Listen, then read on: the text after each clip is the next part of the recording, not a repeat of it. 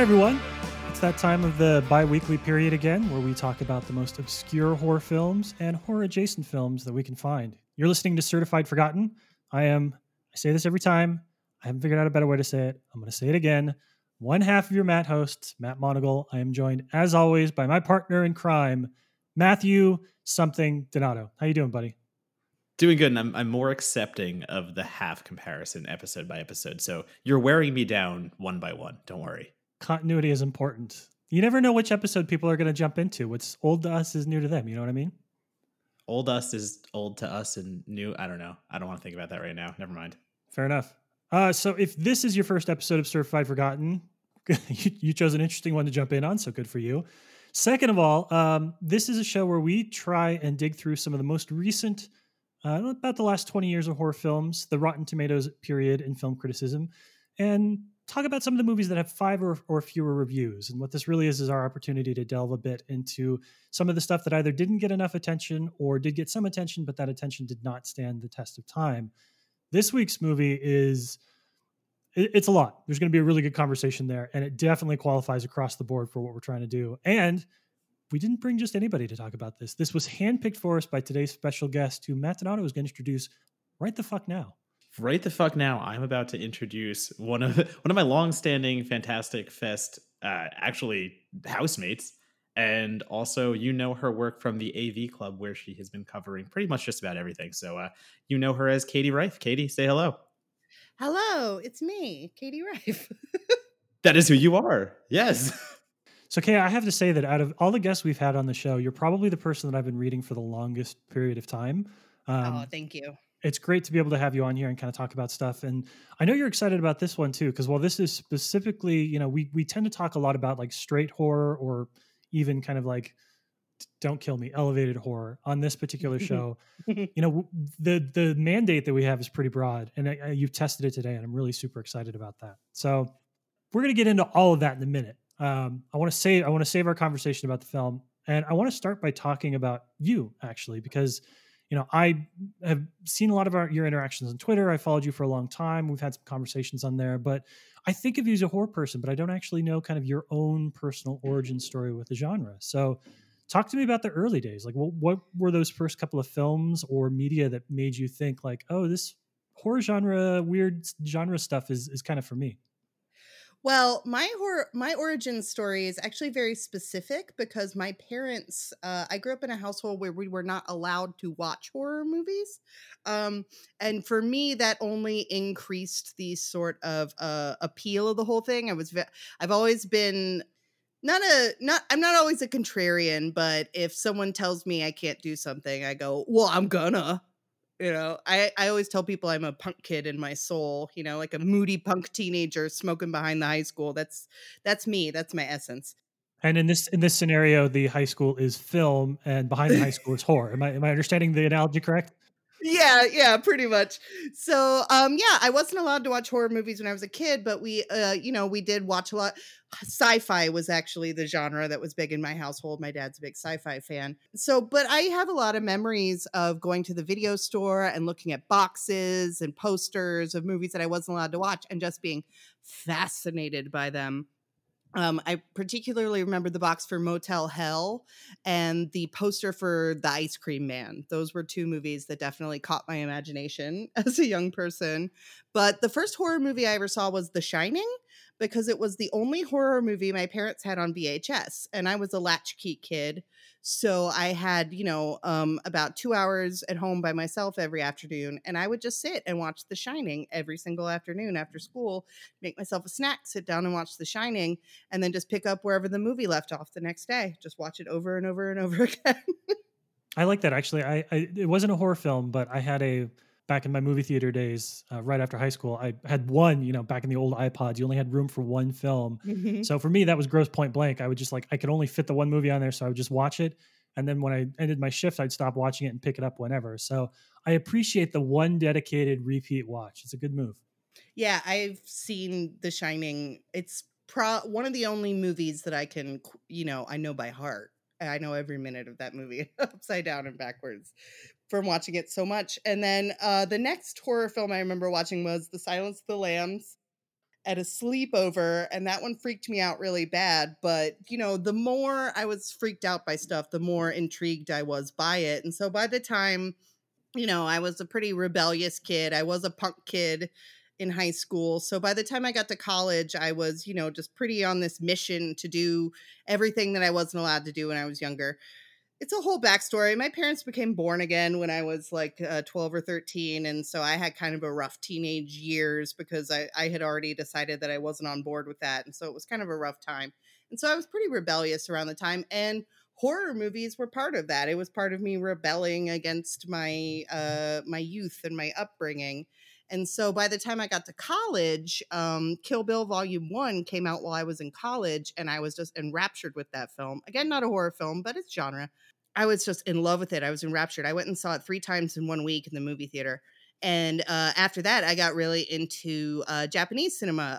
Mako Kaji, she's still one of my favorite actresses in Lady Snowblood and the Female Prisoner Scorpion movies and things like that.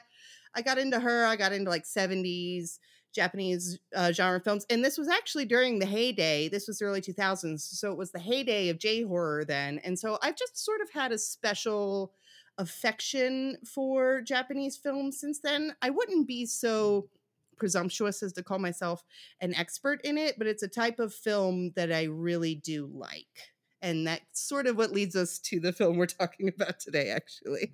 I was going to say my introduction to Japanese horror was like Tokyo Gore Police and that road.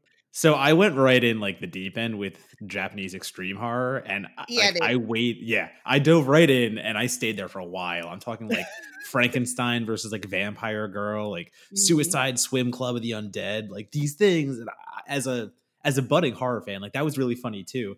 I still hadn't had like my stance planted in horror even yet, but one of my friends like, yo, you want to watch this shit? And I'm like, yeah. And so that was like actually one of my formative experiences, like getting into horror. And now that I think about it, that might explain why I've gravitated over the years towards like gorier stuff and towards more practical effects, because there is just so much fun to be had with a movie like Tokyo Gore Police. That's all practical. It's all goopy. It's all ridiculous, like appendages and these like wiggly little monster things. And it doesn't always look great, but God damn it, I love it. Yeah. And right, like you said, there is a sense of fun even in the really gory movies, but that's sort of different because like my shit was like Suicide Club and Battle Royale and Pulse and Dark Water and stuff like that, the more serious kind of J-horror. Although Suicide Club, that's the director, his name's escaping me right now, but he went on to make Love Exposure. He's sort of it's Sono, right? Yeah, Sion Sono, that's it. Sion Sono. And he's a plus weirdo himself. Sion Sono, A+, top of the heap, man. That's do you know Jenny Nolf? Do you know the name? I do indeed. Yeah, Jenny is a huge Sono fan, and we had her on to talk hair extensions X Day. Oh, great. So we basically had a whole episode devoted to the weirdness of Sion Sono. And if you would like to go back to that, listeners, listen to the hair extensions episode. We'll call back right there. Oh, I love it. Yeah, I ended up a few years after I graduated college, I ended up living in Osaka for a year teaching English. Oh, wow. So it was sort of this whole big life journey that was part of my early 20s. Well, let me ask you, because you talked about the career thing, I'm going to use that as a jumping off point. When did you start to write about film? When did that become something that, you realized A, that you could do, that you were good at, and B, something you might be able to make a career out of? Well, I was writing since I was a very little kid. I actually got in trouble in second grade because we were supposed to write a ghost story for Halloween. And I wrote this like really like gothic macabre story about this bride like committing suicide on her wedding night and haunting this, the moors of the, like she throws herself off a cliff and then the cliff's haunted. And I remember my teacher called my mom in for a meeting to discuss. First, she thought I had plagiarized it. And then my mom was like, no, she's just like that. The teacher was concerned about my mental health. So I've been writing since I was a little kid, and I've been a morbid weirdo since I was a little kid. So I started writing seriously, to answer your question, in college. I had a professor. Her name was Ruth Bradley. She taught experimental film, and she really encouraged me. She pulled me aside and said, well, some of the film analysis papers you're turning in are publishable. And I was like, oh, really? And she encouraged me to send my stuff out. And I started writing. I couldn't get into it right away because I didn't really have the financial resources to do an unpaid internship when I came out of school. So I started writing for a website that definitely no longer exists called gogoray.net in the mid 2000s. And then I started working for the Chicago International Film Festival, writing copy for their catalog for the free movie tickets. And I did that all from probably about 2007 through 2012. I did that off and on. And then I took a little break from writing because, first of all, because I went abroad. And then after that, I was involved in a video group called Everything is Terrible. And so I was doing a lot of found footage video work for a while. And so I wasn't writing as much during that time.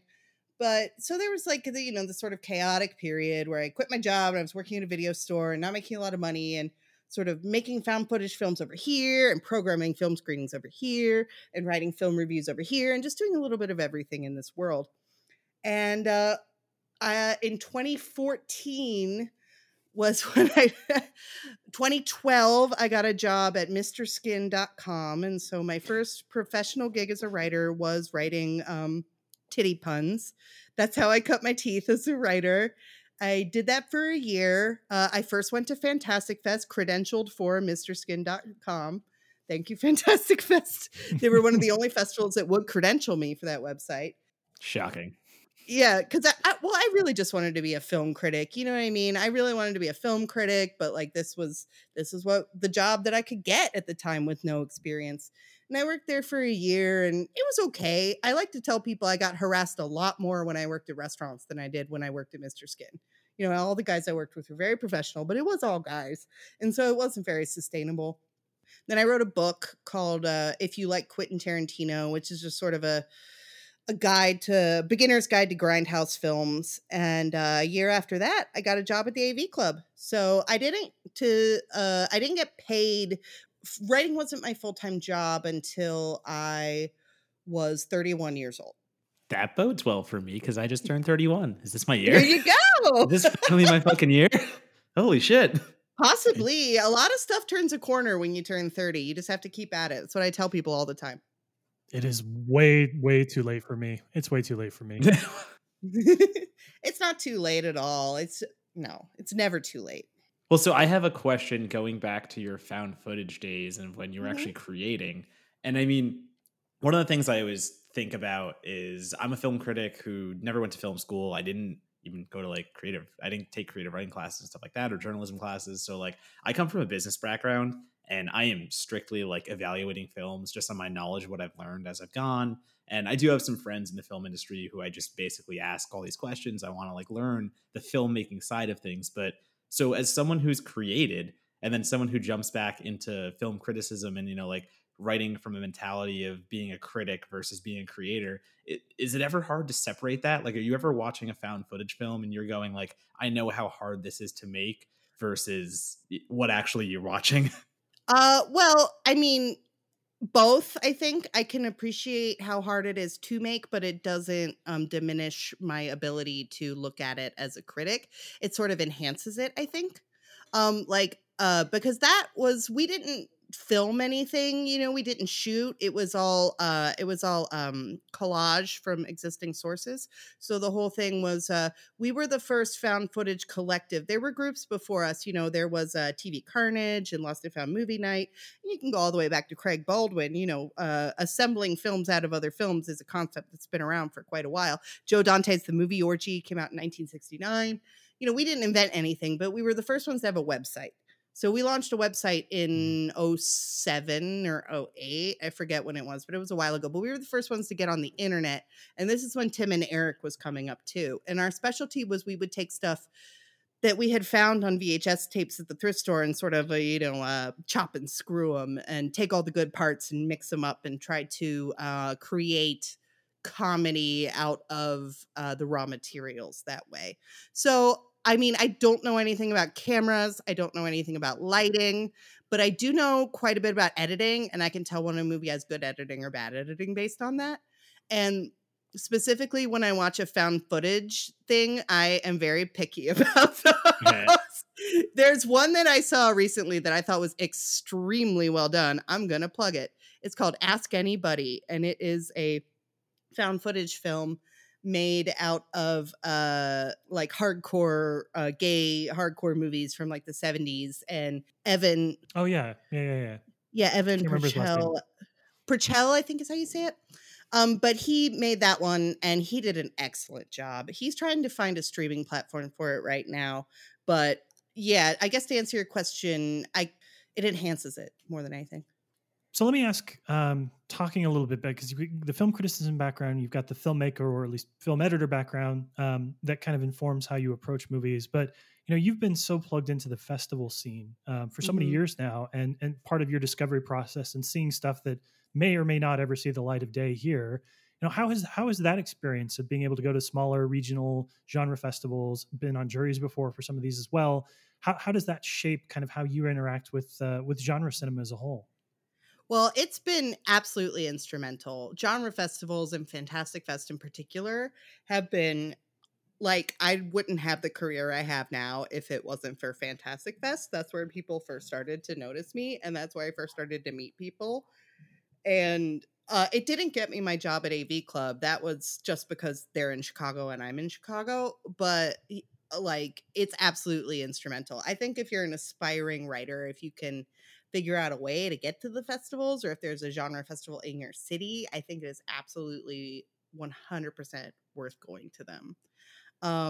In terms, mostly what happens with my job as a critic, because I don't just do horror, I do general film reviewing. Like, I reviewed Once Upon a Time in Hollywood and Little Women last year. It's not all horror, and I also write about music and TV sometimes. But you have to be a generalist nowadays. But how it usually works with my job, so what happens is I see a movie at a genre festival, and what happens usually is that I'll see a movie and I really like it, and I play cheerleader for that movie until it comes out, and then I say to my editor, I'll be so mad at you if you don't give me this movie to review. That's mostly how it influences my job that I have now. That's I know that exact feeling. I'm just like, I saw this, it better come out. Oh, look, it is coming out. You all better go see this. And remember, I'm the one that told you this. Yeah, I've been tweeting this shit for 6 months. Yeah, give me my credit. a little bit, but it's more just excitement. You see stuff that's really exciting. Yeah, one of my favorite Fantastic Fest memories was seeing Raw at Fantastic Fest, and it just blew my mind, and I just loved it, and I just sang its praises up and down, for months after that. Yeah, and I mean, the short version of how Certified Forgotten even came to begin is me and Monocle talking about exactly what you're saying. Those smaller films that you champion for so long, and then maybe they don't even get the distribution, and maybe they never get the hits that they should have. And I mean, that's exactly why we created this. The reason why we brought this up was because Monocle and I were talking about a festival we were both at, and we're like, we saw some pretty cool movies at that festival. Whatever happened to those? And we realized no one talked about them. There's like a few reviews on Rotten Tomatoes, and we were like, we should talk about them on a podcast. Oh, fuck. That does happen sometimes. Sometimes the path is really strange, though. This movie, The Wretched, it's, obviously global the biggest movie in America right now. The Wretched. Right. Is that what you're talking about? Believe it? Yes. Can you? I saw that, and I thought to myself, maybe this is the silver lining of COVID: is movies like The Wretched will actually get mainstream attention. Heck yeah, because that would have went right. IFC Midnight, that would have just coasted under the radar for most general viewers. I mean, the genre community would have known about it, but even at that, it would have been 50-50, I think, for The Wretched.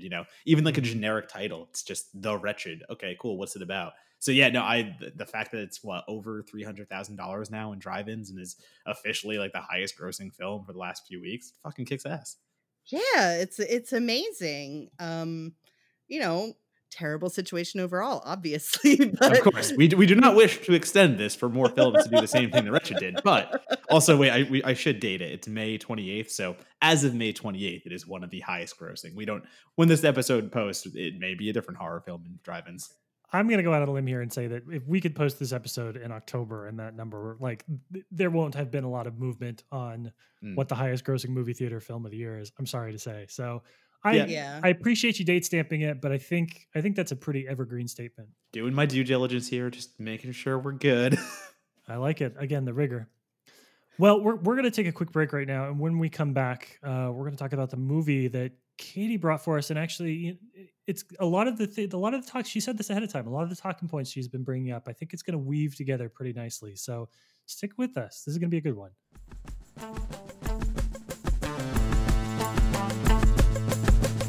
You know, we say this every week, but we really couldn't do what we do here at Certified Forgotten without the support of our patrons. And this week we have 2 patron statements to read, one of which I'm excited about, the other I'm less excited about. But in order to understand why, I think you'll have to let Donata do the reading. So, my good friend, will you please, in any order that you see fit, read our statements today? I'm going to save the not as fun one for you last. And I'm going to go first with Patreon user Chelsea, who has given us, has anyone considered that New Mutants is actually the Ark of the Covenant? And if it gets released, all our faces will just melt off. Just saying, big love, Chels. I'm actually with that, but unlike the characters in Indiana Jones, I think I'd die happy if I finally got to watch that. At this point, it's reached sort of an almost religious standpoint for me, so I'm ready. I'm ready to go. I'm New Mutants over Tenet, obviously. It's not even a question. At least one of the directors isn't trying to kill 500,000 people in the United States. That we know of. And our second Patreon subscriber who has given us something to read is none other than Andrea Monagle. And this is what I have been tasked to read for you, Matthew. Warning, this is a spoiler for season 1 of Fargo. Martin Freeman's character died when the snowmobile he was riding broke through the ice in the middle of a frozen lake. He did not escape to be revived by lazy writers in some unknown future season. You do not need to see a dead body in a morgue to understand and accept that the character has died. This 6-year-old argument is now closed. All right, I respect the fact that Andrea is willing to pay good money to our writers in order to ensure that she gets the last word. But we have literally had this argument for 6 years, and if you die off camera or if your death is alluded to but never confirmed, I feel like there's a chance you come back. So I'm going to leave this up to our listeners. If you please respond to the Certified Forgotten handle on Twitter with whether you think Martin Freeman is dead or not at the end of Fargo season 1. I have a feeling I know where you're going to lie, but it'll make my wife very, very happy if you agree with her. So prove to me I'm wrong, because I don't think I am. Also, just interact with us. Just yell at us. We like any kind of interaction. That's true, except for you, Andrea. You're off limits now. You got your little story read here on the podcast, so you're done, son. You better hope we get some more Patreon subscribers on that tier, otherwise we're going to have to go back there real quick. I'd love it if she just made you read the same thing every over and over. The long game. So thank you to all of our patrons, except for Andrea. Let's get back to the episode.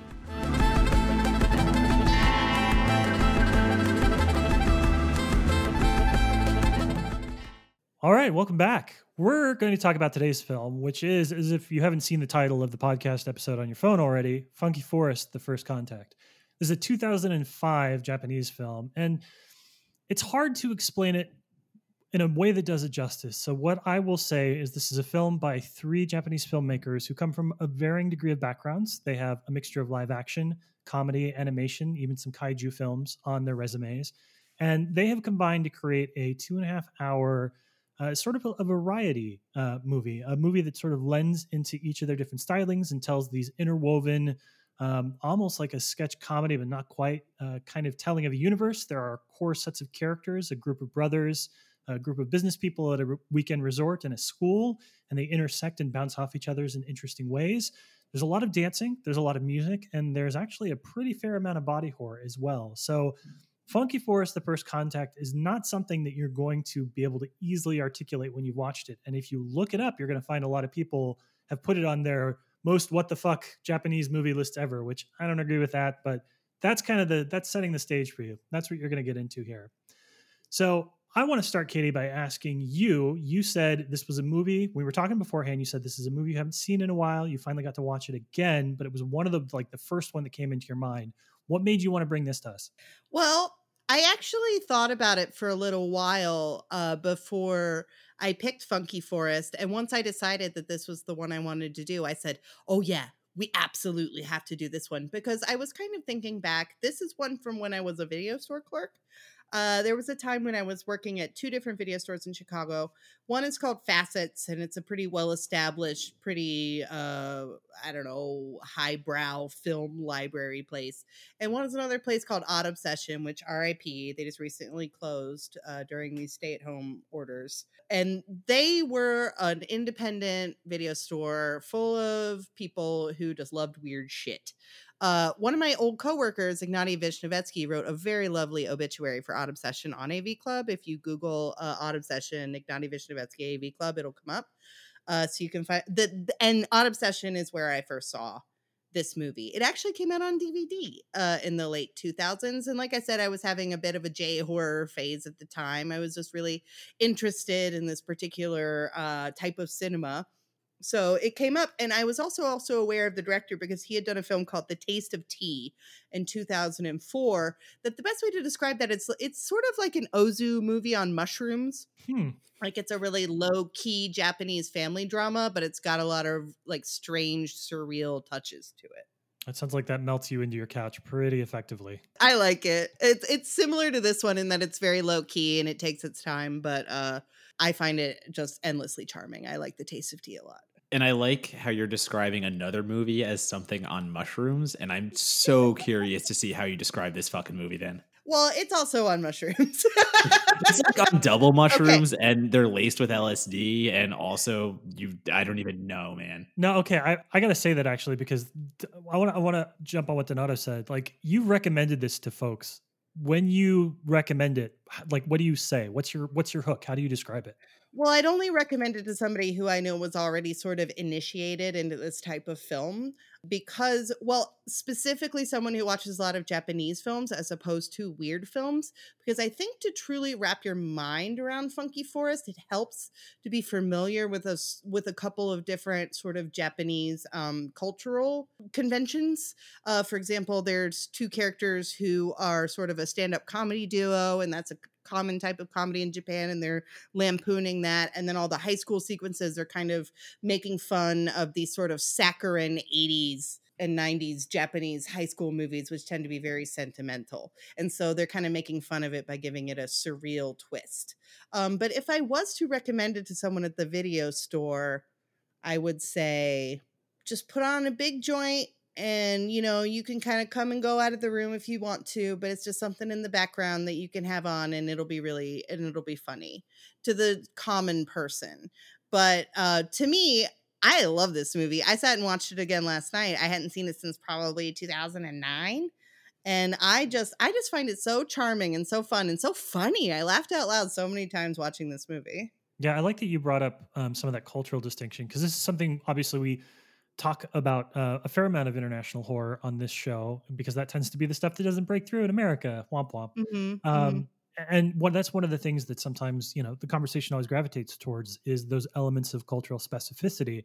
And as somebody that doesn't know Asian cinema particularly well, doesn't know Japanese cinema particularly well either, you know, like watching Funky Forest is an experience in recognizing that there are intertextual commentary that I am not getting, right? But still liking the movie enough to sort of get that. You know, I think the first observation I have about this, just after watching it, is it's something that does a really good job of not being inaccessible, which is a strange thing to say about a 2.5 hour like variety surrealistic fever dream, but it's accessible. It doesn't, you know, there's people that are like, oh, weird Japanese horror. I'm like, I think you're kind of blending and saying that like because it's Japanese, it's weird and vice versa. I'm like, no, there's a lot going on here, and I can't appreciate or understand all of it, but that's not a deterrent. There's so much richness.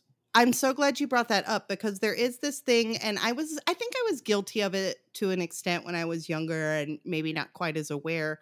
But there is something about when people say, oh, those Japanese, they're crazy. It's like, no, man, you just watched a surreal comedy made in that country. You know, when you brought up sketch comedy, the film that I would compare Funky Forest to very much is Greener Grass, the movie that came out last year, which is also sort of a series of loosely connected comedy sketches put together as a movie. It's like if you watched Greener Grass and went, those Americans are fucking nuts, they're all on acid all the time. It's not like that. It's just that It's just that there are some strange movies that came out of there, sure, but there's also, but it's just that the more conventional stuff doesn't really travel.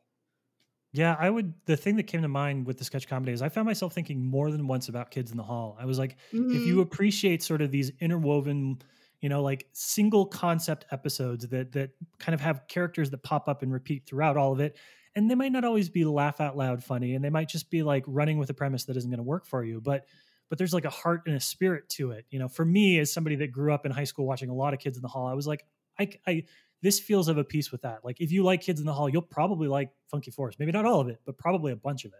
And talking about cultural specificity, there's layers to this that I wasn't aware of until I really read up on the film a little bit to prepare for the podcast.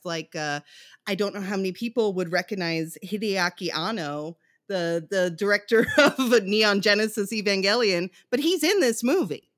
And if you are Japanese and you're really into anime, you would recognize him in it and kind of chuckle and go, oh, hey, it's that guy, Yeah, totally. And I mean, I think for me, I want to get to a point where we can talk about our favorite segments, I guess I would say, and like what really drew us in Funky Forest, because the biggest shock to me is, well, number one, Monagle messaged me right when I started it, and he's kind of like, I can't wait to see what you think about this movie at the end.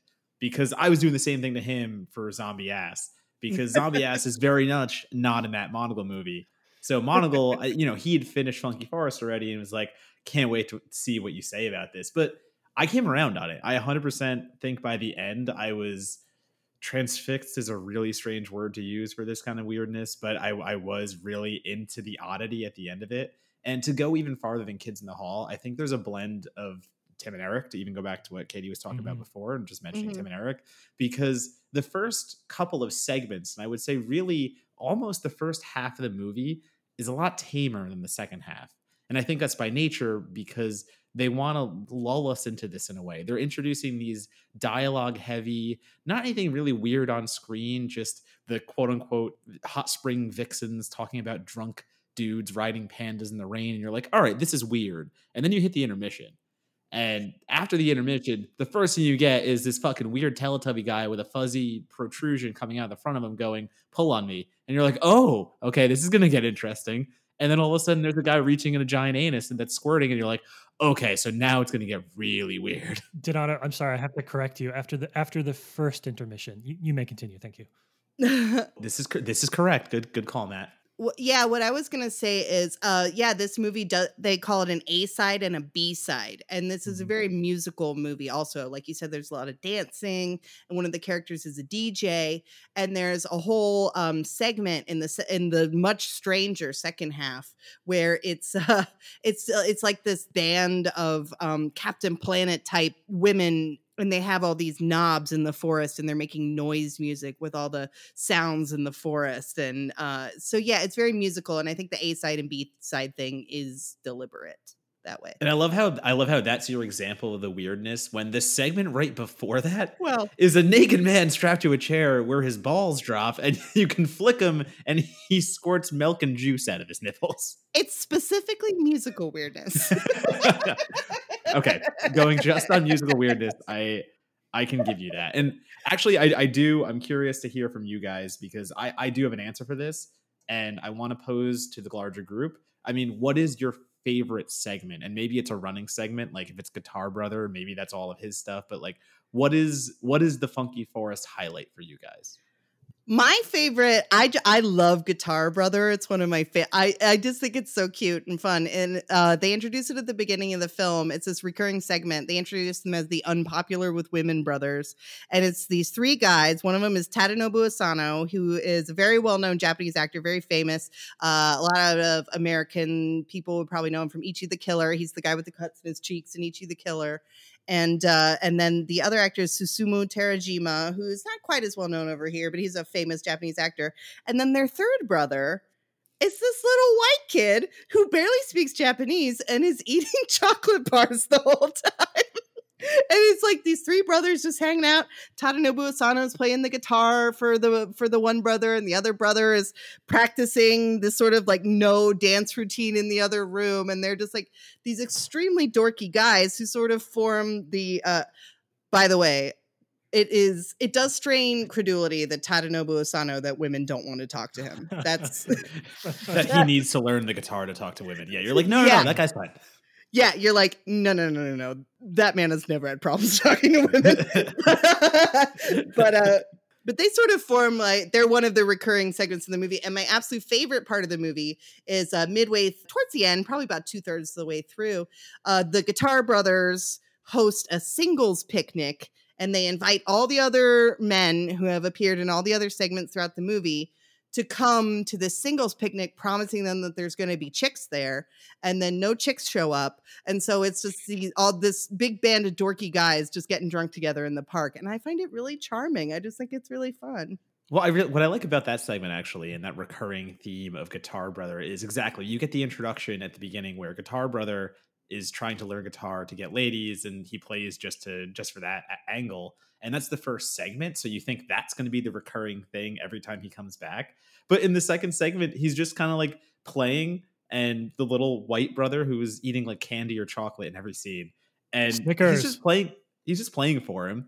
And they're just brothers having fun. And it's a really sweet moment of like the little brother being like, you're so good, this is great. And him be like, oh, well, thank you. And then the third brother comes in and is like, you're being very brotherly. And it just ends. And it's like, that was fucking wholesome. What is happening here? Yeah, but that's the stuff I like the more chill hangout parts of this movie. The segment you mentioned with the yellow guy pulling on the little naval penis thing and then reaching into the machine, and there's like a butt, and it just gives that segment in particular. If you Google Funky Forest The First Contact, a bunch of YouTube clips will come up, and it's all that scene from the movie.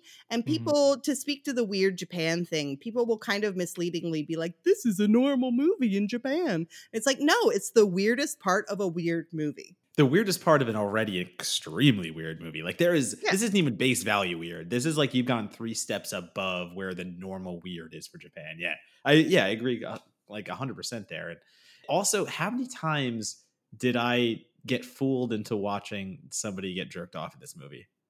I feel like that happens multiple times. Many. Okay. I just want to make sure that wasn't me, because I'm like, I'm horrified. I'm laughing. Also, should I feel violated right now? Because there is a smiling man baby, and whatever tube is coming off the end of him is being stroked very vigorously, and he is smiling. And what is happening? Yeah. I think that kind of speaks to one of the recurring themes in this movie is just like loser dudes who can't get a date. And I feel like the jerking off stuff is kind of a piece with that. It does go, it docks well. Yeah, it all ties together. But yeah, like the thing is, it does have, I'm not going to say this is not a weird movie. It has a lot of really intensely weird parts. But a lot of it is just sort of a low-key hangout comedy with Guitar Brother, and then with the Hot Spring Vixens you talked about before. Their segments are all just them. It's like these 3 women friends. They're at a hot spring together for the weekend, and most of it is just them telling stories about weird shit that's happened to them. The other one's being like, what? No way. And then that'll be the end of the segment. I like the chill hangout comedy aspect of this film. That's my favorite part of it. What Katie brought up is kind of what I responded to as well, which is super unsurprising. If you've listened to this podcast and if you've seen the film and listened to the podcast, you could probably pick the exact segments that Donato and I like the most. But, I think a lot of times with this sort of experimental surrealistic comedy, the mistake that filmmakers and writers make is they go big to go big, right? Like they have the intention of making the audience uncomfortable in order to elicit a reaction, and that's awesome. But they forget to do anything with their characters that makes any of it matter to them. And so a lot of times you're left with like weird, bizarre kind of stuff that is just weird and bizarre. And you're like, that was funny. And then later you're like, like whatever, like I'll wait until I see the next YouTube clip, I desperately want to see a Great Choice. I'll never get to see that again, but that's another example of something that kind of pushes that a little bit. But what I like so much about Funky Forest and what really resonates with me throughout is that the entire experience for a lot of these characters is super mundane. Like they're having normal day-to-day conversations in the middle of the insanity that surrounds them. They are, to Donato's point, they're jerking off men babies that are tied to a men baby tree. But then they're talking about like, are they mad at each other? Or is it okay that they talk too loud? Or, they're celebrating these small victories in life that they have. And I think that undercurrent of sort of like just everyday average normalcy is what makes the surreal weird stuff really lock into place for me. And I think there's no better example than my favorite segment in the film is Takafumi's Nightmare, which is an entire dream sequence, dance sequence that takes place on the beach, where he, there are these two giant speakers that are coming out of a car, and he sort of hallucinates his way through these 3 or 4 different songs. He goes down and dances with some of the people that he sees on the beach, and he's also sort of harassed by these other creatures and characters that come out. But the entire thing is sort of this allegory for the relationship he has with Noti, who is a friend of his that he's sort of, back then we would have called it friend zone, but wants to be in a relationship with, hasn't been able to get over the hump with her. And like all of this surreal, dreamlike logic, the really good music and the incredible dance number stuff, all of that sort of is intercut with him kind of trying to articulate why he's unhappy with Noti and why like the relationship isn't working and why he feels like she's asking a lot of him. And again, it's like, it's boring. Like a guy likes a girl that doesn't like him back. Like every movie since the fucking beginning of time, this is the plot. But it's the banality of that kind of stuff that makes the weird imagery and the hybrid of animation and live action just shine so much more because the stakes are so low. But it's not a bitter movie. You know what I mean? No. We keep talking about these themes of, kind of loser guys, but there's no bitterness to it. In fact, it's a joyful movie. There's a lot of dancing in it and a lot of really, it's fun, and that's another thing that I enjoy about it. Yeah. So we've been talking about the really heartfelt human elements of the film. Donato, it's your turn. So what if I was going to blow your mind right now and say that Takafumi's Nightmare was also my favorite segment? Hey! I was going to say, me and Monagle never agree here. And I honestly, that was the first time in the entirety of the production where I was drawn into a segment. I'm like, okay, this is kind of what I signed up for. I was promised something weird and obscure and absurd. And, the minute a wolf man comes out of a car and hands Takafumi an assault rifle and then starts dancing, and you're like, yeah, okay, this is what I've signed up for. But so I will say though, because that is your favorite, and it might be my favorite, but I have another one on deck to give love to in lieu of being my second favorite. Is definitely, so I guess it's called, hold on a sec, I'm looking it up right now. It's called Wanna Go for a Drink, and it is definitely the first segment after that first intermission, where this girl just walks into a hallway. It looks like she's dressed in schoolgirl attire, so you assume she's at school or something of this nature. And again, there's that yellow Teletubby looking whatever with a giant tail where his anatomy should be. And it just says, pull me. And she's like, the fuck? Like, she's just looking at this thing and it's like, what are you talking about? And he's just like, pull me, pull me, pull me. And then so she pulls him. And then this man jumps out of nowhere wearing like short shorts and a very tight schoolboy's outfit. And he just starts yelling stuff at her. And that is when I realized, okay, this movie is going to earn every bit of its description that was given to me. And also that's only about, like I said, half. It's really the halfway point, because that intermission is actually split right down the middle. Mm-hmm. And this is a 150-minute movie. So yeah, you get the slower beginning, you get the conversations, and slow in the way that it's comparable to the rest of the film. And then this segment where it just keeps escalating one by one. All of a sudden they look at her and they're like, show me your navel. And she's like, wait, what are you talking about? And then she's like, I won't do that. Then all of a sudden it smash cuts 2 seconds later, and she just has her shirt up, and it's just like, now put this in your navel. And it just goes worse and worse. A little man gets pulled out of the butt, and then he's a sushi chef, and he reads reports. I don't know, but holy fuck, it's weird and awesome. Yeah, this is a movie full of smash cuts to like 2 seconds later in the same scene. It's amazing. Well, you talk about the mundane and the weird together. One of the funniest parts of Do You Want to Go for a Drink is when the guy in the yellow suit and the guy in the too tight schoolboy uniform start fighting with each other. And they're like, I'm sorry. No, it's okay. And then the schoolgirl's like, I have no idea what you guys are talking about. It's in the dialogue. And she just goes, I haven't the foggiest idea. Yes. It's a perfect moment of encapsulating the audience as well, because she is speaking for every one of us when we're like, what is going on? And like even the characters looking at the screen going, what is going on? It's a very communal bonding moment between audience and film. Yeah, it's really funny. I want to ask you guys, talking about our favorite segments, I want to ask both of you what you think about kind of the dance in this too, because knowing that this comes from people who are animators who have a love of animation and therefore a love of motion, and knowing that there are so many dance numbers in this movie, and kind of like the dance numbers all feel very much like a kind of a lack of self-consciousness and expression. Like, what did I was really moved by the dance in this movie. Tell me what you guys thought of the scenes where the characters break into dance. I liked the final dance when you get Takafumi and Note, and it does like a reverse where we go back to an earlier scene and they're just kind of laying on top of one another. And I think it looks like Note is trying to get him off of her. So she's like, "Oh, look, a UFO outside." And he goes, runs outside. He's like, "Oh, I've been tricked."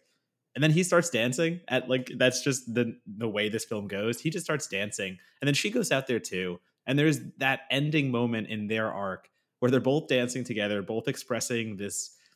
They're in line with one another. They're in the same step and rhythm and motion.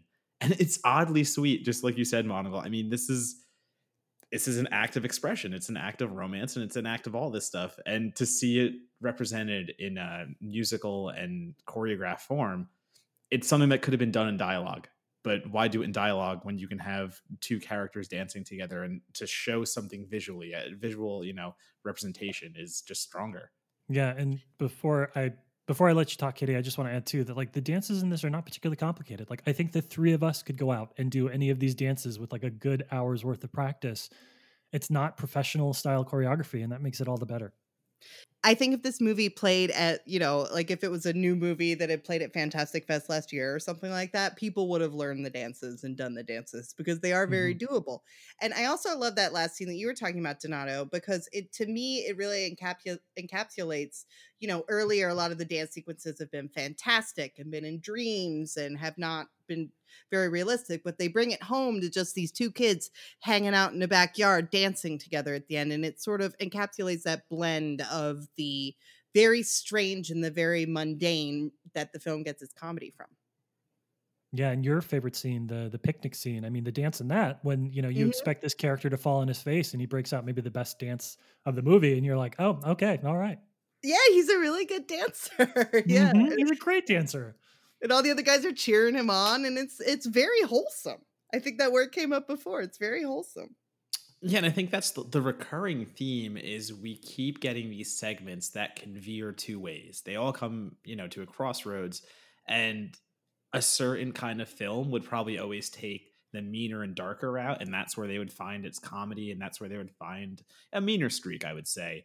But Funky Forest always remains upbeat. It always takes the other route. It always goes the way of like, what if these characters actually do pull it off and they all are just really happy with one another and they start patting each other on the back? And it's like, we don't see that enough. And it's kind of really nice and fulfilling. Mm-hmm. Well, I want to ask, and maybe this is even more of an editing question, Katie. When we watch something like this is obviously 2.5 hours long. There's an A side and a B side. There's a lot of ideas, and not all of it is going to work the same for other people. Is this one of those movies that feels better in hindsight when we have the ability to sort of like smooth out some of the skits that didn't work for us and really highlight the ones that we did? Because I feel like I like this in hindsight a lot more than I did while watching it, because now I get to just think about the particular scenes, maybe the 90 minutes worth of movie there that really, really super worked for me.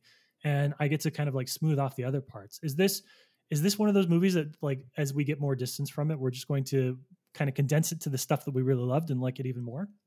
Yeah, I think something that I think about when thinking about Funky Forest is a few years ago, a friend of mine who's an editor did something he called Inland Empire, the brevity cut, which was when he cut down Inland Empire to what, blasphemous, of course, but he cut Inland Empire down to a 90-minute movie, and and it was more watchable that way. I'm very sorry, David Lynch. But and Funky Forest, he's not a listener. You're okay. I think Funky Forest, I think after the picnic scene that we talk about, you could lose a lot of the last half hour of the film. I think this film kind of starts to run out of steam after 2 hours. And if you cut about half an hour off of it, it would be, it'd be more accessible maybe, because it is intimidating to hear that it's a largely plotless skit film that's 2.5 hours long. And I think 2 would be an easier sell. And I think that there is a little bit of padding there towards the end. See, and that's so funny because I think it tells a lot about our own appreciation of cinema. Because I would cut the first half an hour from the beginning. I would leave all that end stuff in, and I would cut the more conversational hot springs stories and Oh things of no, that no, no, nature. no. But it, maybe not the exact hot springs, but for me, I was Monocle, to your point, I was really feeling that first half an hour. I was sitting there Mhm. going, "Holy shit, I got 2 more hours of this. Are you kidding me?" And if it had stayed at that level and had continued with that kind of filmmaking, I probably would be singing a very different tune right now. But the fact that it does pick up, I think if it picks up a little quicker and we get to Takafume's dream, nightmare, whatever you call it, maybe 20 minutes earlier than we do, I think that introduces a little more pep and a little more energy into the film that, again, for me, this is just me, I don't think was there in the beginning as much. Yeah, I mean, it could lose about half an hour regardless.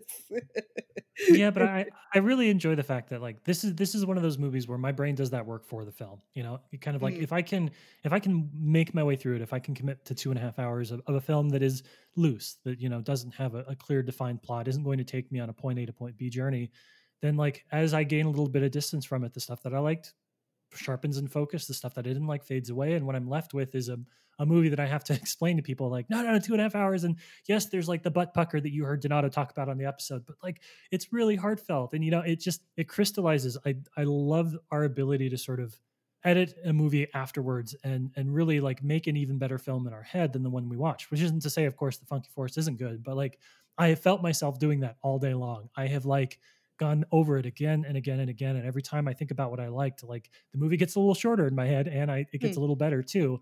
Isn't to say that it would lose anything or gain anything if you took parts out of it, but I'm doing that work on the back end.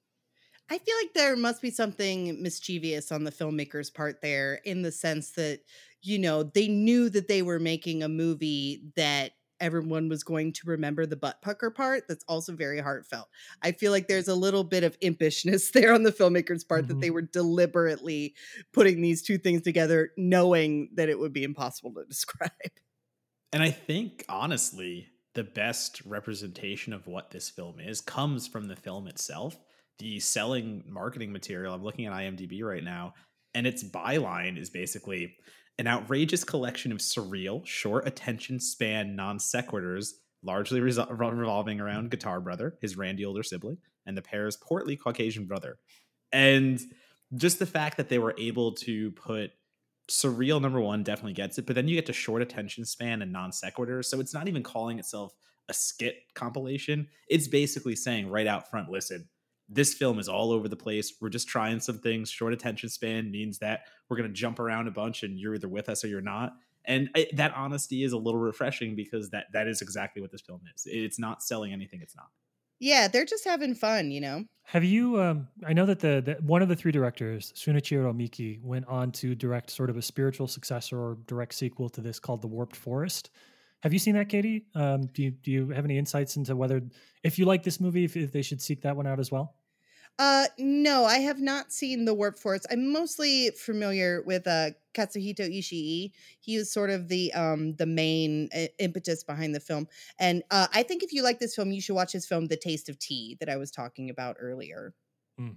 Well, normally we on this part of the podcast we'll talk about what reason why this movie may have fallen through the cracks a little bit. I don't think that this is an accessible sell in the United States for a lot of different reasons, but I want to ask what you think could make this sort of a cult classic. The movie clearly has its fans. There are the YouTube compilations that you mentioned. I know that I'm going to be putting Takafumi's Nightmare into heavy rotation in my own YouTube channel. But Mhm. like you can go on Reddit and there are people that say that this should be in the Criterion collection. There's a great thread that I found on there. So this is the sort of film that a lot of like very small but very diehard audience is into. Does it ever have a chance at sort of crossing over and becoming kind of a bigger cult classic for audiences, do you think? I actually do think that I think that maybe the world might be ready when the 20th anniversary comes around in 2005. I think in particular, now that, 20 years later, this film did play at Fantastic Fest back in 2006, in the very early days of Fantastic Fest. It played Fantasia in 2006, in the early days of Fantasia. And I think that a few years from now, once 20 years has gone by, people will receive it. I think people will receive it very well if it got a revival screening at, a festival like that in a few years. You mean 2025, right? You said 2005, so I want to make sure we're not going back in time. Oh, no, it came out in 2005, and then the 20th anniversary will be 2025, excuse me. Yeah. Nope, totally fine. And I mean, I agree with that in a certain light, because I'm trying to think of how you can get American audiences to see this film. And I really believe you would need an Alamo Drafthouse setting, and it would fit into a Weird Wednesday kind of programming slate. But the only issue with that is, once again, the time. I mean, asking someone to sit down for 2.5 hours and do this, Weird Wednesday itself doesn't start till 9:30. That means you're in the theater until midnight. It's a huge ask for people, and I think it's going to be a huge ask to get people to want to sit through this. And for me, again, if you have a viewer who is in my mentality, and also they're not a film critic, because me, I'm always going to finish a film. If I start it, it's going down. That's just me as a critic, and that's what I'm going to do. But for a general audience member, I struggle to be sitting next to someone who's not digging this film immediately, and whether or not they're going to like some of the later stuff once it gets to the absurdity that they're expecting. I don't think they're going to sit around long enough. So I think those are the strikes against it. But if it was going to get that cult Blu-ray appeal, it needs it, because I think that's the way. I think it's got to come out on home video first. I think it's got to get a push somehow there. And if people discover it there first, then they'll go, all right, listen, I watched the whole thing. I promise, friends, we're going to go see this in person. Just sit through the first 30 minutes and it's going to get fucking weird.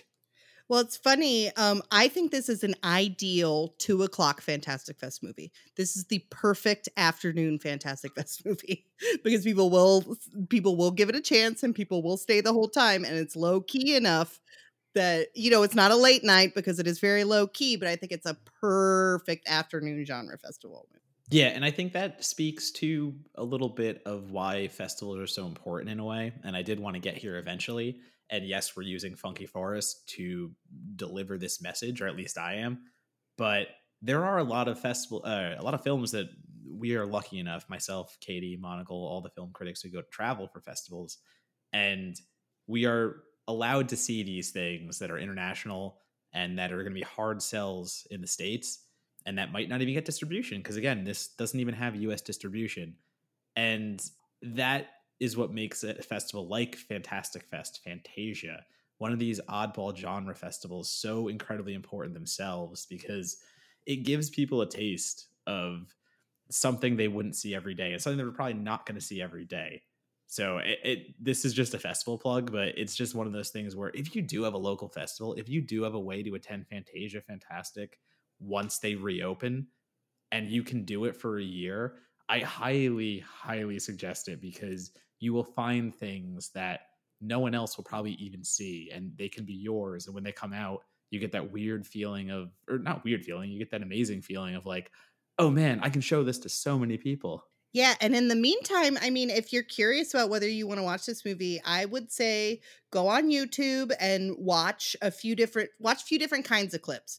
Watch the weird clip that we've been talking about, and then look up a Guitar Brother clip, and then just watch 3 or 4 clips from the movie, because there are lots of them on YouTube. And if you like 3 or 4 of them, then the whole thing is also on YouTube. You can watch the entire movie on YouTube because it is currently out of print in the US, and it's kind of hard to find otherwise.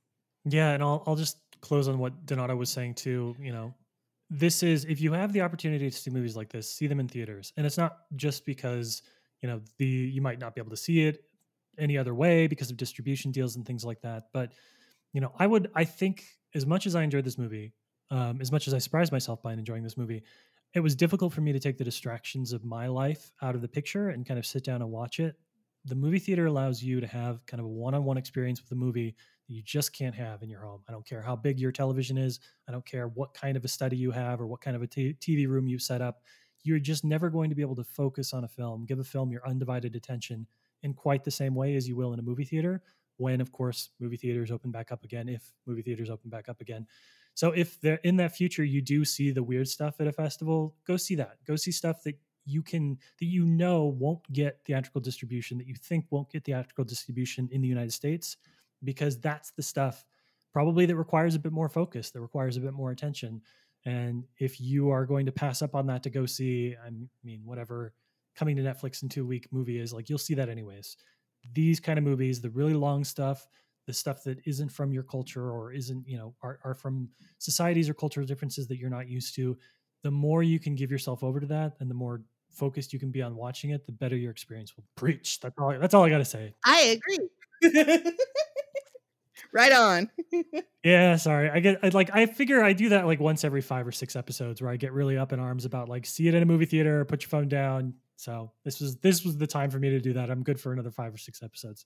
All right, Katie. Well, thank you for bringing us something that was just one of our more fascinating conversations to date. And I know you're always out there and you're recommending really good stuff. So if people want to follow you on social media, if they want to familiarize themselves with your writing and see the kind of stuff that you're watching and recommending, what's promote yourself? What are the best places for people to go? Well, I'm on Twitter at Rife with Katie, avclub.com. I have a byline pretty much every day of the week on AV Club. Like I said, I do film coverage a lot, and I also do, to a lesser extent, but I do regular TV coverage, regular music coverage, generalist in film, but horror and genre is where my heart lies. If you want to know what I'm watching, you can follow me on Letterboxd. Just look up Katie Rife. That's where I put my pithy off the cuff late night reviews. It's on Letterboxd. So yeah, you can look me up on there too. And while I add you on Letterboxd, Donato, will you please promote yourself to our viewers? Why, of course I can. You can follow Matt Donato at Donato Bomb on Twitter, Instagram, and Letterboxd. You can see my byline on places. Right now, I don't even know at this point because the whole situation is making it a little hard to sell things. So usually it's in Slash Film, Collider, Blade Disgusting, Dread Central, go down the list and I write for them. But until they get their budgets back, it's a little dicier out there. Oh, so buddy, I'm sorry. Yeah, hey, it's how this all goes. There's a lot of people got it a lot worse than me. So I ain't no skin off my back. I'll still be cranking out my horror reviews. And that's at least the least I can do. And the Merry Hour. Don't forget the Merry Hour. Right, I do a live stream with Perry Nemiroff every Friday after work, 4 PST, 7 EST, where we talk about news, we talk about film stuff, and then we play each other in beer pong and see who's going to be the victor that day. Fun. Yeah, as some of you already know, I've had the pleasure of being one of his guests. I'm not good at beer pong. We shall talk about this no more. The end of that. I can talk about the game I hit 7 cups and you hit 0 and we lost, but that's fine. 7 isn't 10, Donato. You still cost us a victory in my book. Oh, fuck you. Thank you so much. As for myself, you can follow me on social media at LabSplice, LABSPLICE. You can follow me on Letterboxd at whatever my name is on there. I don't remember off the top of my head. But yeah, and as always, if you are enjoying this show, and I can't see why you wouldn't be, take a moment out of your day, leave us a review. It really helps not only to give us a little bit of motivation, because a lot of times it's Donato and I working in a bubble and wondering if people are liking what we're saying out there. It's just the fact of producing content on the internet. You never really know. So not only does it serve as a nice little cookie for all the hard work that we do, but it also will serve to let us know if there's something we're doing you don't like. We want that kind of critical feedback. So thanks for that in advance. Leave us a review on Spotify or Apple Podcast. Katie, thanks so much for coming on. That was a fun fucking movie. I'm so glad I watched that. I'm so glad you liked it, and I'm so happy you had me on. Thank you so much. Of course. Donato will take us off as only Donato can. Motherfucking team and win. Oh, I hate it.